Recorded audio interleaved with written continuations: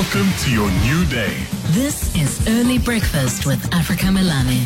How do you determine the true market value of your home? That's a question that Steve Null is going to be answering now. He is the rental and sales manager at Match Properties. Steve, a very good morning and welcome to the show. Morning, Africa. Hope you're well. Very well, thank you very much. How are you this Monday morning? No, lovely. Enjoying the rain we're having in Joburg. So, yes, all good, thank you. Indeed. And of course, if you are on the road this morning, please be careful. As we know, we forget how to drive properly, right, when it comes to rainfall, unfortunately.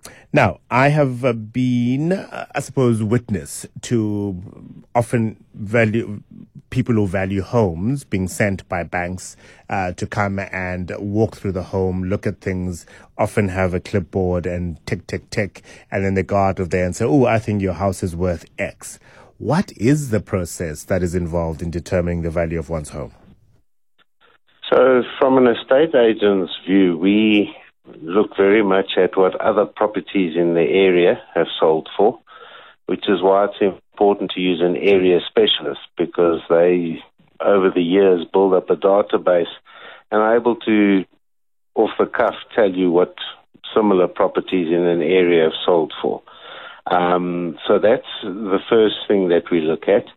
And then, things like solar power in today's time or backup power does add additional value. Location is also extremely important. If you're close to a school or, public transport, things like that, again, it does increase the value of the house. But ultimately, the true value is what someone's willing to offer for the property.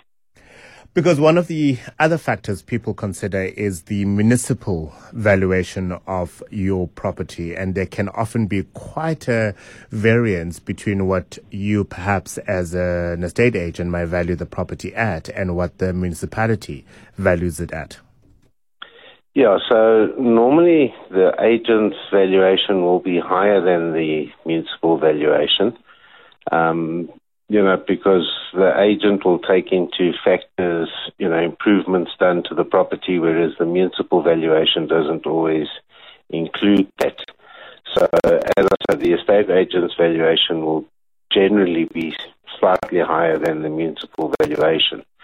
We also look at the square meterage to work out a price per square meter, again, just to determine, what the average building costs are, square meterage, to get to an estimate value. And I imagine what the true value, as you say, of the property is ultimately what I'm willing to pay for it. Factors that determine that could be multiple fold, right? I suppose the eagerness and the wish to move me and my family to that area, to that house, to that street. Quite frankly, cost of living issues and the economy, what the prime lending rate I could get from a bank, what the bank is willing to loan me, is a whole myriad of issues that goes into me as a potential buyer deciding on how much I'm willing to pay for a house. That's 100% correct, Africa. People, firstly, because there's so much property on the market, if you're not priced right, you're not going to attract the buyers. So that's why it's also important. Often sellers want to list higher, saying yes, they'll negotiate when an offer comes along. But buyers, are way more educated than they were before. And they do monitor the markets, the portals, to see what properties are going for, and they can quickly see if a property is overpriced. But yes, affordability, traveling to work, now that the pandemic is over, and particularly with load shedding, a lot of people are having to go back to the office.